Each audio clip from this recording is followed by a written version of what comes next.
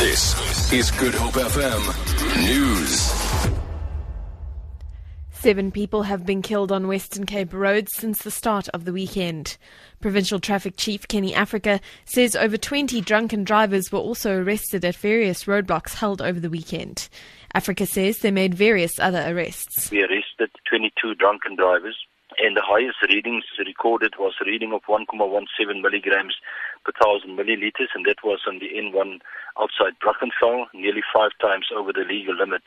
Then we arrested one person in Swellendam for overloading their goods vehicle. Another person was arrested in the Somerset West region for being in possession of dagga, and one person in George arrested for fraud. A Chinese national has been arrested at the OR Tambo International Airport for an alleged connection to a rhino poaching syndicate. Hawk spokesperson Hangwani Malutsi says the man is believed to be one of the masterminds behind a prominent syndicate trading in rhino horn. The suspect was flying from China. We have been looking at him for some time. We are actually connecting to the syndicate that we had arrested a week ago, where we managed to arrest about 14 suspects, including 3 police officers. We have enough evidence to link him to this operation that we've been running for the past 2 years. He is one of those that believes is a ringleader in this syndicate, and we are happy that we have managed to apprehend him. Eastern Cape Police have arrested a 21-year-old man on a charge of murder at Ntulu location in Butterworth.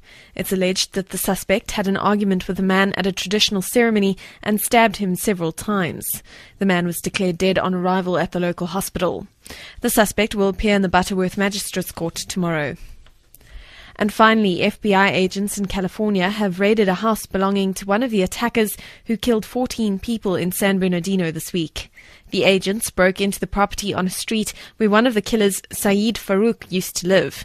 David Willis reports. The police raided the next-door house, which is believed to belong to a man called Enrique Marquez. Now, he's the man who bought 2 of the assault rifles that were used in the attack on Wednesday. Police broke windows, they used cutting gear to get into his property, and it's thought they took away various pieces of evidence. It's a sign of how seriously they're taking this inquiry and how jittery the nation is.